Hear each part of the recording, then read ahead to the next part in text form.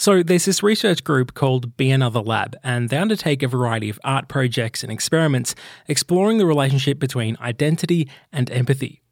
And in 2014, they created a gender swap installation using some modest camera equipment and virtual reality headsets. This was, fairly early on in the Oculus Rift's existence. And it was this piece in which two people wore VR headsets and did this choreographed routine, but piped to their screen was the actual other person's external camera. They had cameras mounted to the Rifts. So when each person would look down, they would see the body of the other person who was a different gender than they were. So the experience of it was like, as they did this choreographed thing, it would convince the brain that you were this other person. Jessica Janik says this use of virtual reality holds a lot of potential to help cisgendered people have a better understanding of what it's like to be transgender when your gender doesn't align with the body you were assigned at birth. And she says it can also help trans people like herself explore their own identity. I think that's helpful in understanding the trans experience. So you have this body and your mind knows that it's something else. So when you're in the VR space and you're trans and you haven't transitioned, you can embody, literally, be the body that is you. You can see yourself in game. That is the perfect way of being able to experience your identity, even if very briefly, in VR. While this art project was more an interactive experience than a game, for Jessica, video games have always been her safe space for escapism and exploration. I remember when I played probably the first Metroid and learned that Samus was female at the end, and I was just like, oh, I don't know what I'm feeling right now. That's really cool.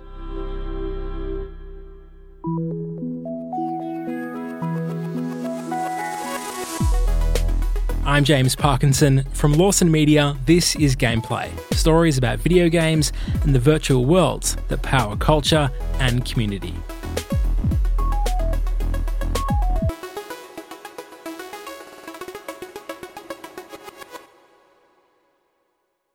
Can you describe the relationship you had with video games growing up? Sure. So the relationship I had with video games growing up, it's been pretty involved for me. I played a lot of original Nintendo.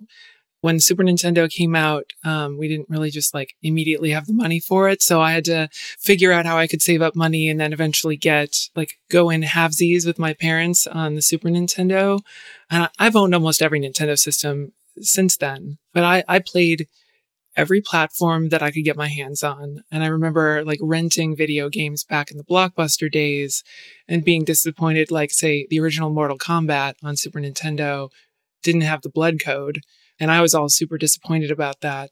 But I played a ton of games throughout my childhood, and it was a form of escapism and exploration and puzzle solving that I actually think really shaped my career path going forward, because I do, software engineering now. And a lot of that has to do with problem solving and logic puzzles and sometimes, creativity and exploration that goes along with that. And I think those kind of go hand in hand.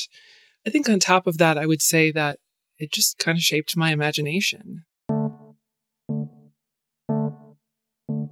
Jessica grew up in the suburbs of Milwaukee. Looking back, she says she knew she was trans from the age of about 7 or 8, but understandably couldn't quite put a finger on what that feeling was. But as Jessica grew older, video games also matured, and she began to explore her identity a lot more. I started to notice that I identified more strongly with some characters than other ones. And early on, I was unsure what that meant for me. And a lot of ways it made me feel very uncomfortable, but I continued to explore it, both through video games and other media as well. But I think with video games, it's a bit different because you're actually kind of controlling and, embodying this character. So I think as games grew up and became more of what we know of today, that's when my identity exploration became more a part of my experience with games. I can specifically remember back to like the original Tomb Raider, for example.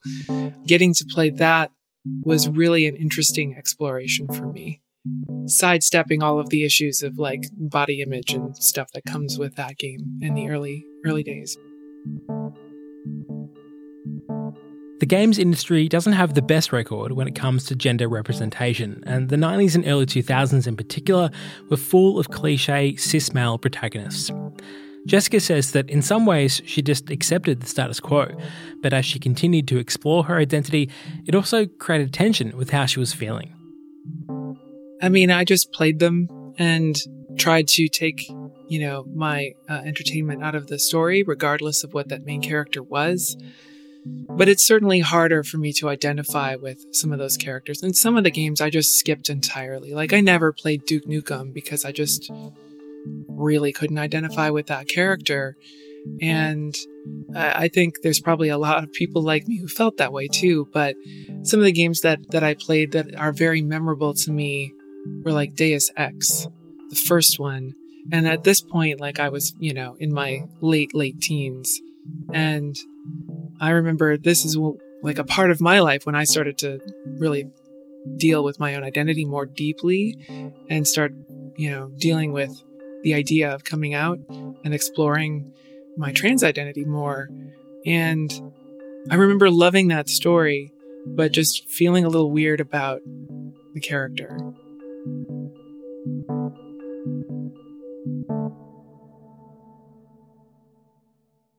Jessica has always enjoyed fantasy and open-world adventure games, and the more that games began to include character creation tools, the more empowered she felt to express herself. I found myself gravitating towards creating female characters, and I didn't really understand why, but it just felt more appropriate for me. A feeling of comfort that I really just can't put words to. I think anybody who has a trans identity might be able to relate to that feeling. It took years before I could really explain to others in words what like gender euphoria is like. And I'm pretty sure my first experience getting to create my own character that aligned, even if I didn't fully understand that that's what was going on, that aligned with my actual gender identity, it gave me a tiny sense of gender euphoria that I think was, fairly influential for me, even if I didn't fully understand it. Now, as I started getting closer to coming out, the experience of being able to pick a character became more of like a way of escaping into myself. So being able to create that character and live in that world, it was just phenomenal being able to, be myself. What's that experience like, and how kind of granular did you get in the details within the parameters of the game? I would say most character creation tools are a line between really frustratingly too simple and overwhelmingly too many controls. So I tweak it until I can get it as close as I can to reflect myself. I really wish they were better with hair. I tweak the makeup settings. I try to tweak the body type to get as close to me as possible. And then there are some things where I kind of fudge things a little bit. So issues that I have with my own body, I'll be like, well, I don't want to have to deal with that. Or I wish I had, red hair or something, and I'll change it to that. And things I don't like about my face shape, I'll like tweak in games. I'm like, this is the idealized version of me, at least in my head, versus the real world version of me. So I try to get it close, but then fix things that I think are, quote, wrong, even though I know that's not the case. Yeah, I think that's typically my approach to character creation until I get to the point where I'm like, yeah, I've spent too much time in this. I'm starting to feel like I'm getting too stressed out about getting this right. So I'm just going to hit next and then pick a name. So that's typically my approach. How does that customization process, being able to embody that character that you've made, how does that compare to a default playable character that fits with your gender identity? Oh, no question. It makes me feel far more connected to the story, to the gameplay. It makes me want to come back to that game, explore every little bit of it, because that's me. That's my world that I now get to play with. Whereas when I'm handed a character that doesn't look like me, to me it feels more like I'm watching a movie, where I'm just kind of like guiding the movie around. And there's a place for that, but it's not as much of a draw for me. I'm going to spend more time in a game where I can freely be myself than I am in a game that's more of like an experience where I'm handed a character that I have to just embody. Because I can't embody that character. I have to somehow identify with that character, and a lot of times I just can't do that. I mean, obviously that happens with anybody, regardless of whether you're exploring your own identity or not. But I guess my point is to say, when I don't have the freedom to create my own character, I'm probably going to spend less time invested in that game than if I can tweak it and make it me. Jessica came out in 2001, and it was a time when she was dealing with a lot of life changes. I had taken a year off of college to try to kind of figure out why I was so depressed. And during that period, I kind of identified with everything that was going on and figured out that something needed to change. There was a lot of experimentation done while I was living with my parents at home and hiding everything from them. And it was terrifying.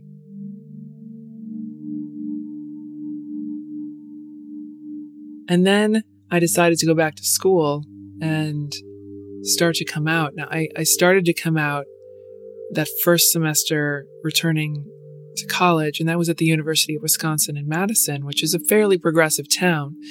But I was only there for about 3 or so months before I transferred to Eau Claire, Wisconsin, which is much, much smaller. You could definitely describe it as more like farmland and rural. It's a college town, so it has some population, and it's a beautiful little town, like one of the most picturesque parts of the state, most beautiful campus for sure. But because that's the center of where my life was when I came out, I dealt with, I guess, a lot more ignorance and on a college campus, it was more accepting, but the outside of college part of the town was less so. And I was thankful that I was in, progressive college environment in which my identity was largely accepted. But I certainly had interactions with the outside world that was less accepting.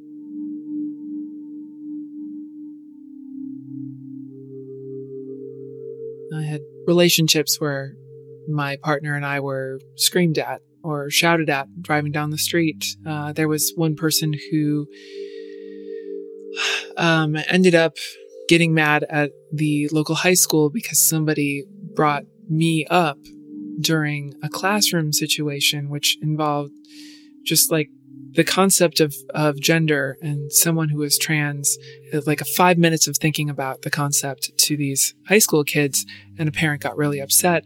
And there ended up being big protests within the city about just that, radio programs. And so it was certainly not the most ideal environment to really come out, but that's the reality of a lot of different people. And I know I had a substantial impact on the school, the entire university system back then, because I was a very active public speaker at the time. And I know they still talk about me on occasion there, but it certainly was a scary time, for sure. I'm glad I had some really supportive friends that helped me through that period of my life, so I didn't feel as alone, because it was a challenge, for sure. Jessica also found solace in returning to the virtual worlds of her favourite games. She points to titles like Oni, Beyond Good and Evil, and The Elder Scrolls Morrowind as particularly memorable during this time in her life. I remember needing a lot of escapism and having a comfort in things like video games. was helpful. So being able to escape into that while dealing with the stressors of not only coming out, but also dealing with my sophomore year of college and all of the crap that has to come with essentially relocating. It was absolutely a source of comfort for me to jump into video games. Absolutely necessary for me to be able to cope with all of the things that I was going through. When games are your safe space, the drawback is still having to face the real world. And before she transitioned, this was a difficult process for Jessica. It's really sad. It's really disappointing that I have to escape into this video game world and then I have to come back to reality and have to deal with the frustrations that come with gender dysphoria and having to embody a person that isn't me, even though this is the body I was given to have to live with. I think in a lot of ways it helped me figure out the things needed to change, because having that feeling of disappointment of having to come back to the real world was really, really a challenge. I could say in so many words how hard it is dealing with dysphoria, and not every trans person deals with it. Dysphoria is something that some people do, and for me, it was something I definitely experienced, and it was something that if you come out of an immersive experience and you're feeling that, it sucks. It just sucks. So, yeah.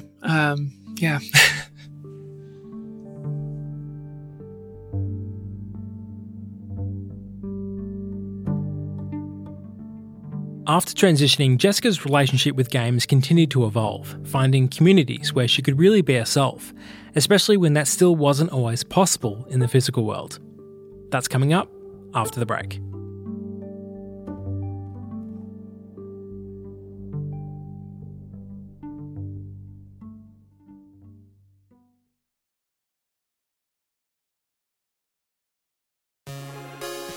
There are so many places to go for games content these days, so thank you for listening to Gameplay. Every episode is meticulously crafted over weeks of production to give you a great listening experience. So if you appreciate the stories you hear on the show and the work it takes to bring them to you, please consider becoming a Gameplay member.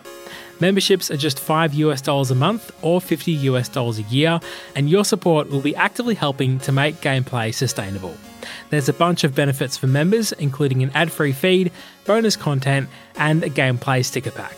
If you can't contribute monetarily, there's a free tier as well, but if you can, sign up now at gameplay.co/membership. Thanks so much.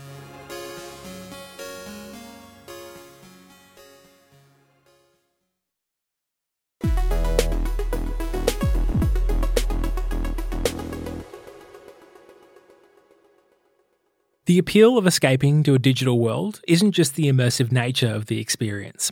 Sometimes it's also the community that exists in those worlds. This was true for Jessica when she found Second Life.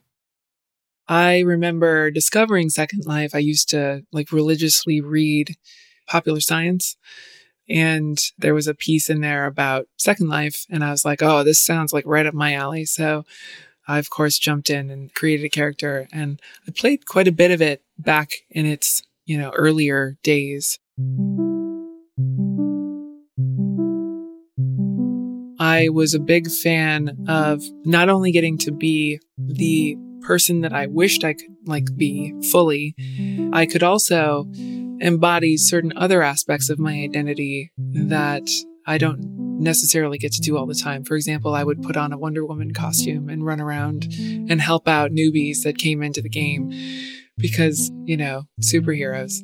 It was a great place to explore and to really feel like I could be 100% myself, regardless of the outside world and the judgment that would come from that.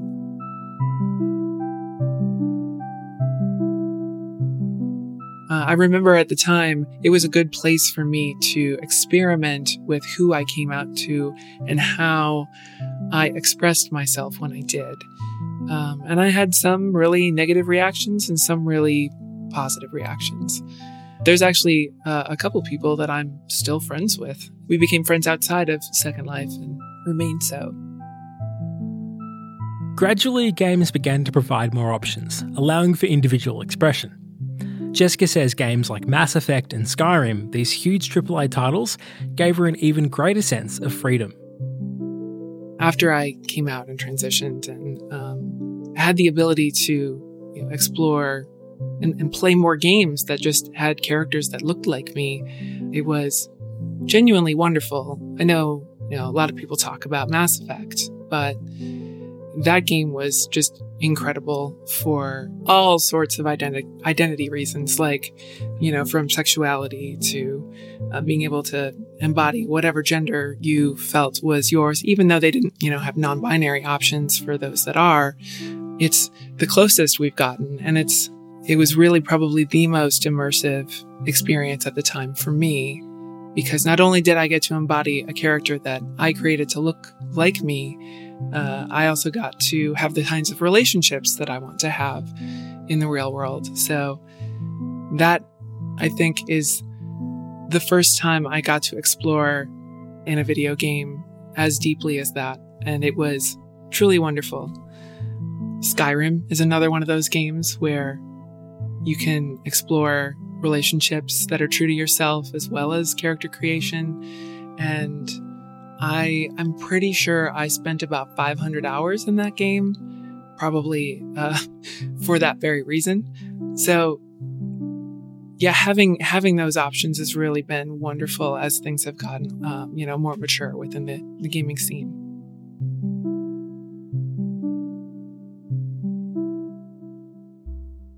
Video games have matured a lot, but there's still work to be done to shed those old cis-white male stereotypes and ensure that the games industry and the work it creates is truly reflective of the community it serves.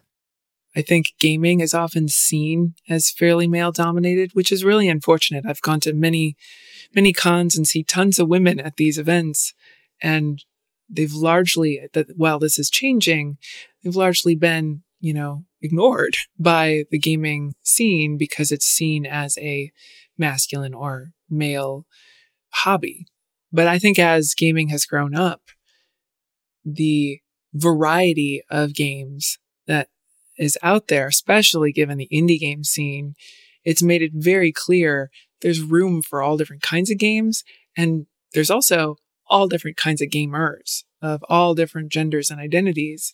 I think that it's pretty cool that we're starting to see more diversity within protagonists and stories. I know games like Horizon Zero Dawn, that was one of the first games where I felt like the female experience was captured so beautifully in a video game. The recent reboot of the Tomb Raider series definitely fleshes out a more human version of Lara Croft as compared to the earlier versions. And it was really wonderful to see that. I think we're starting to see a lot of white diversity in leading characters. What we're not seeing, even more diversity, people of color, people of non-binary gender identities. It would be great to see those options presented. We always see the default cis-het perspective in games. We've never yet seen, I think, a AAA title with a trans character that's even part of the main cast. We've certainly seen ancillary characters show up in games. We need to see more than just white cis folks as the protagonists. Developers, of course, have a significant role to play, having a diverse staff that can foster new ideas, but also prioritizing more diverse stories. I think part of it is convincing these big studios to take the quote risk of making more diverse characters. I think a lot of them see it as a hit to money and income if they don't follow this cookie cutter shape of how to make a video game with the stereotyped cis white guy that has to be their protagonist. So I think, bringing in more voices from different walks of life is great. Maybe make your game such that you can always create your own character. I know it's the big problem there is it's more expensive to make that. You've got to pay more actors to do more voice options. And that's a lot of voice work. Video games are a lot of voice work. It's also more engineering time and more design time, but it's worth the cost. It is going to make people more invested in your game. It's going to give you a larger fan base. It's going to make these games more immersive for everyone. When you reflect on your life and the journey that you've gone through, how would, more inclusive and more representative games for both, characters and storylines, how would more of that have helped you if they were more prevalent when you were growing up? Oh, man. So I think just about every trans person who has looked at, transitioning or has transitioned, every one of us is like, I wish I would have transitioned younger. But there's that cultural fear, and it's a very difficult thing to do, especially within a society that, oppresses you. Had I had the option to explore my identity in gaming earlier in my life, I obviously, I've always been trans, but lacked a lot of places to explore it. I had lacked a community that I could connect with because, I'm old enough that the internet wasn't a thing like it is now when I was, in my grade school years. So having something like gaming where I could pop in a cartridge and explore my identity that way would have been life-changing.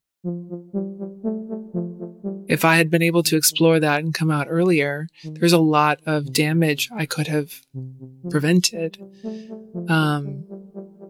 Obviously, still scary, coming out at that time when not a lot of people were out and there wasn't a lot of cultural awareness of it. It would have been very scary, and it probably would have created other difficulties within my life in other ways, but there's a lot that it would have solved for me. So I wish that had been an opportunity for me. I wish I had more options at that point to explore.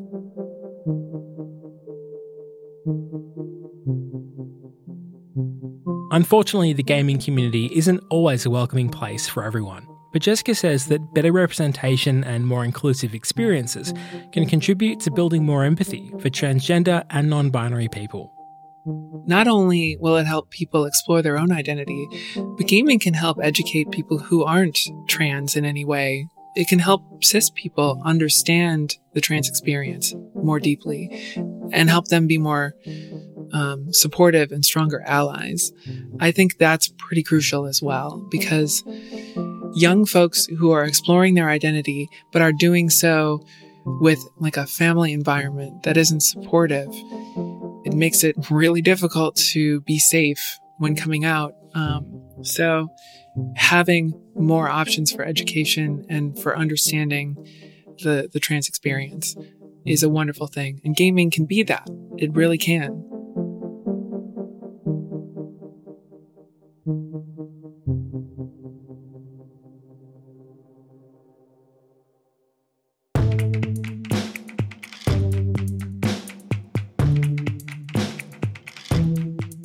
Thanks so much to Jessica Janik for sharing her story. And right after the credits, we'll get Jessica's top 5 games of all time.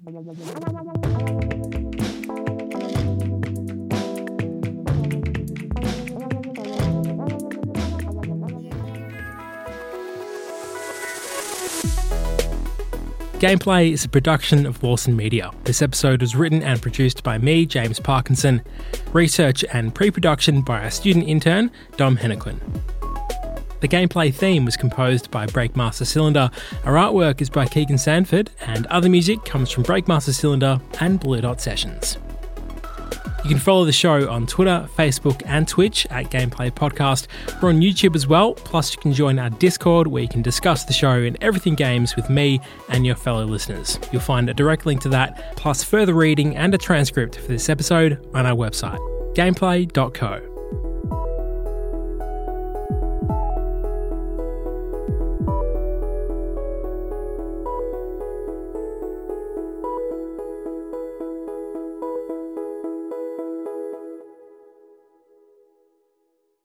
Okay, so a top 5 list is typically a constantly evolving thing for most people, which means it can be difficult to answer. But for now at least, here are the 5 games that make Jessica Janik's all-time favourites.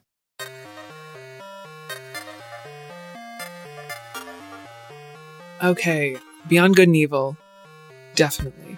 I'm really eager for that sequel, if it ever launches. Knights of the Old Republic. For sure, that one. It's a fantastic game. Recent one would be Horizon Zero Dawn. I would have to say The Elder Scrolls Skyrim because I just played that game so much. And then I'm going to have to go with The Legend of Zelda: The Ocarina of Time because it was just so amazing and such a new experience. So I think that's my list for right now. Thanks again to Jessica, and thank you for listening.